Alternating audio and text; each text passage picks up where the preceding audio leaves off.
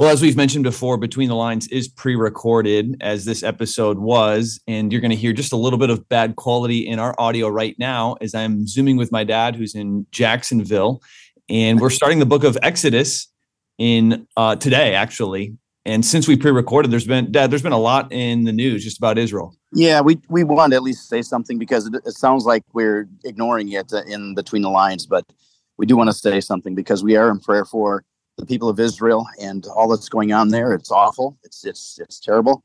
And I don't have the geopolitical solutions to this, but I am praying for Jesus to reveal himself in a big way, not just to the Israelis, but also to the Muslims who are doing the attacking.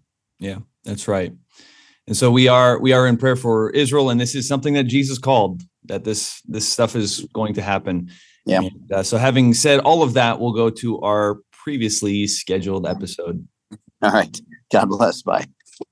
Today we start a book of the Bible that has huge ramifications for just global history in general, geopolitics at the time, but it still is affecting today geopolitics. And I think, honestly, when we first decided, but we realized this is the book we're doing, and at first I'm thinking, oh, this is a little drier, but in reality, and I think most people think this book is dry, but it's not. It's actually, there's a lot that happens in this book. Actually, I love this book. Yeah. It is the book of Exodus chapter 1. So get your Bibles and follow with us. That's right. Unless you're driving, then do not do that.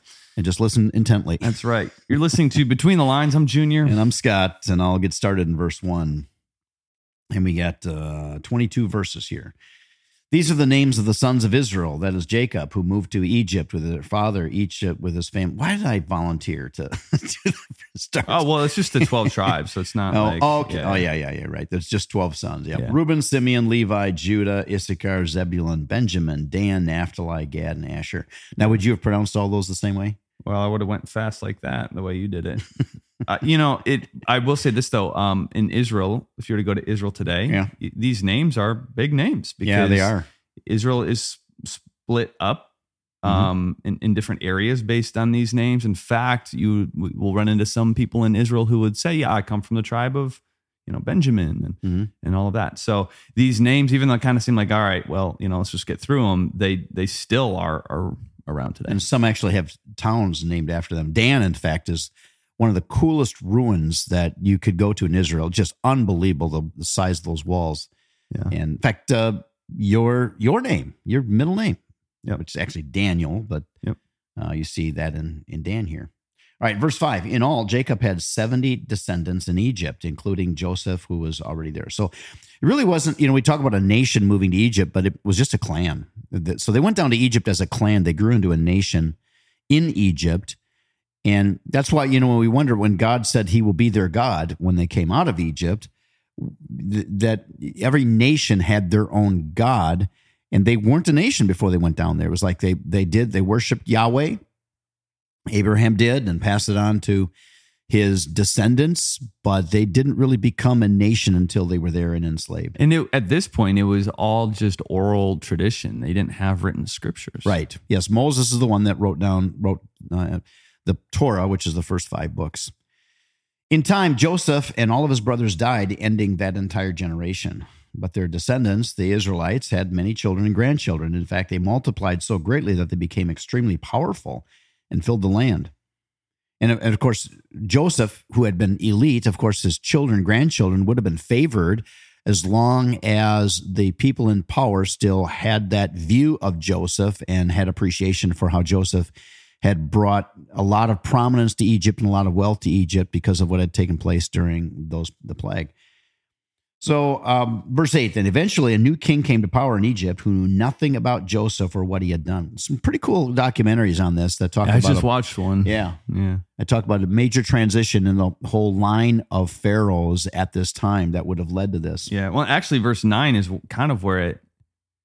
Like he said to his people, look, the people of Israel now outnumber us and are stronger than we are. Yeah. There's a whole documentary on that where, yes, they're strong in numbers, but they believe that there was also some fear among the pharaohs that because the descendants of Jacob were monotheistic and all of Egypt was polytheistic. They worshiped many gods. That there was starting to be a bit of a trend that the people of Israel were influencing the people of Egypt to be more monotheistic, which would take power away from the pharaohs. Yes, and there was evidence of that, in fact. So the power here that we're talking about, powerful, we think in terms of military might, but it's power is influence. Influence. In fact, so you may think you're not a very powerful person, but you have influence. The influence that you have with the people who are close to you, that is a major form of power, both positive and negative. Yeah. I've seen people's influence being used for wonderful things. I've also seen, in fact, recently in a very sad way, people's influence used in a very negative way that hurt people. Verse 9, then he said to his people, verse 10, we must make then, because of the power of the influence, we must make a plan to keep them from growing even more. If we don't, and if war breaks out, they will join our enemies and fight against us. Then they will escape from the country. It's interesting. If they had that much influence and power, and if they were able to beat them in a war, why would they escape from the country? So there was this plan, of course, and that's why, verse 11, so the Egyptians made the Israelites their slaves. They appointed brutal slave drivers over them, hoping to wear them out with crushing labor. They forced them to build the cities of Pithom and Ramesses as supply centers for the king. And we know those cities exist as well because we've got the archaeological remains of those places. So, June, you want to pick up in verse 12? Yeah. It says, but the more the Egyptians oppressed them and the more the Israelites multiplied and spread, the more alarmed the Egyptians became. So the Egyptians worked the people of Israel without mercy. They made their lives bitter, forcing them to mix mortar and make bricks and do all the work in the fields. And yes, and we actually have that. We have the, again, archaeological remains of the mortar, and then eventually they're going to take out the straw, and we have evidence of that, both mortar, and bricks with straw and without. Yeah. In fact, today, when Jewish people get together to celebrate the Passover or the Seder, they will eat a meal that symbolizes that brick and mortar that we see here. It says they were ruthless in all their demands. Then Pharaoh, the king of Egypt, gave his orders to the Hebrew midwives, Shiphrah and Puah. When you help the Hebrew women as they give birth, watch as they deliver. If the baby is a boy, kill him. If it is a girl, let her live. Because the midwives feared God, they refused to obey the king's orders. They allowed the boys to live too. So the king of Egypt called for the midwives. Which is interesting here because you got the pagan who does not honor the life of this newborn. And to me, this is almost like partial birth abortion. I don't think abortion is a political issue. I think it's a moral issue. I think it's a horrendous blight on our nation.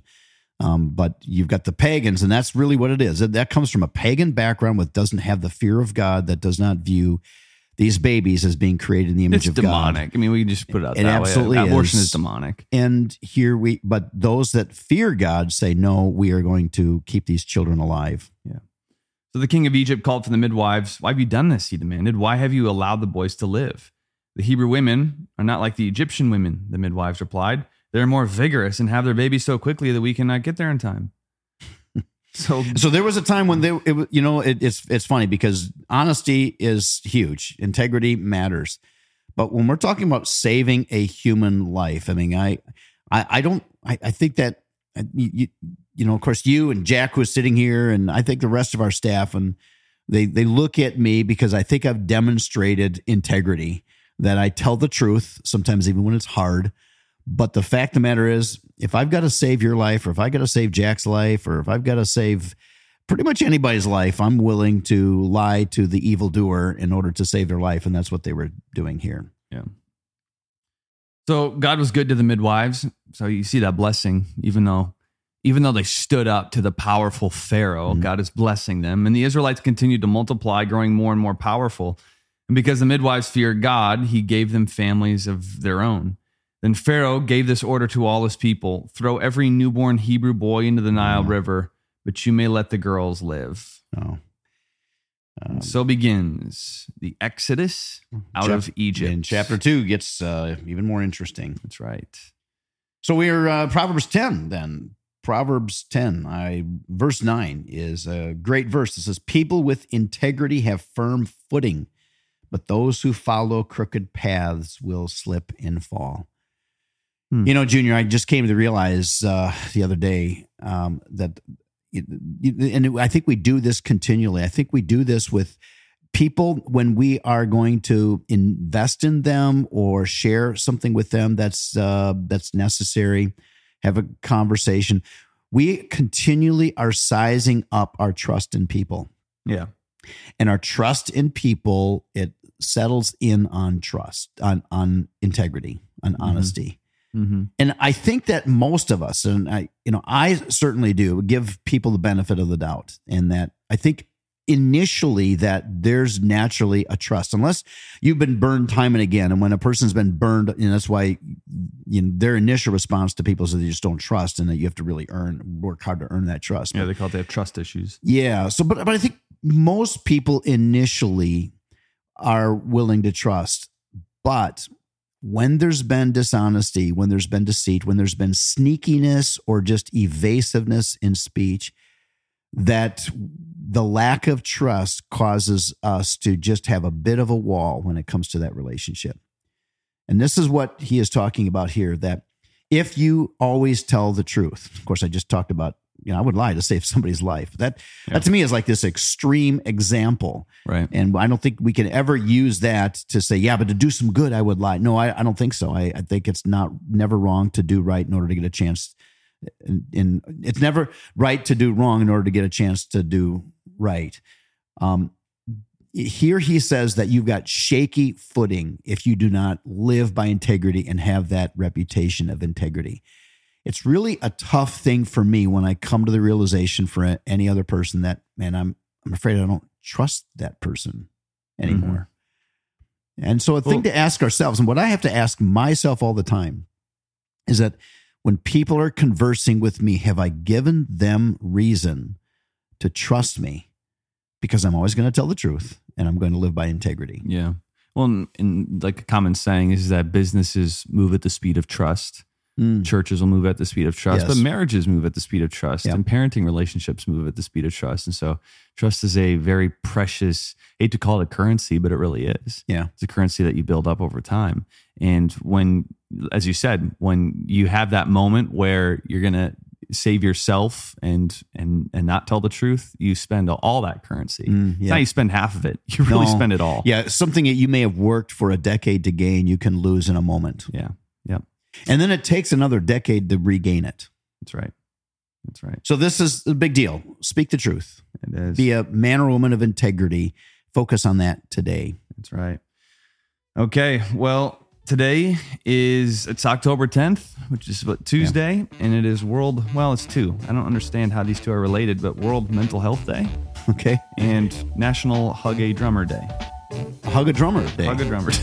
All right. So there you go. Yeah. Have good mental health and hug a drummer. Yeah. God bless.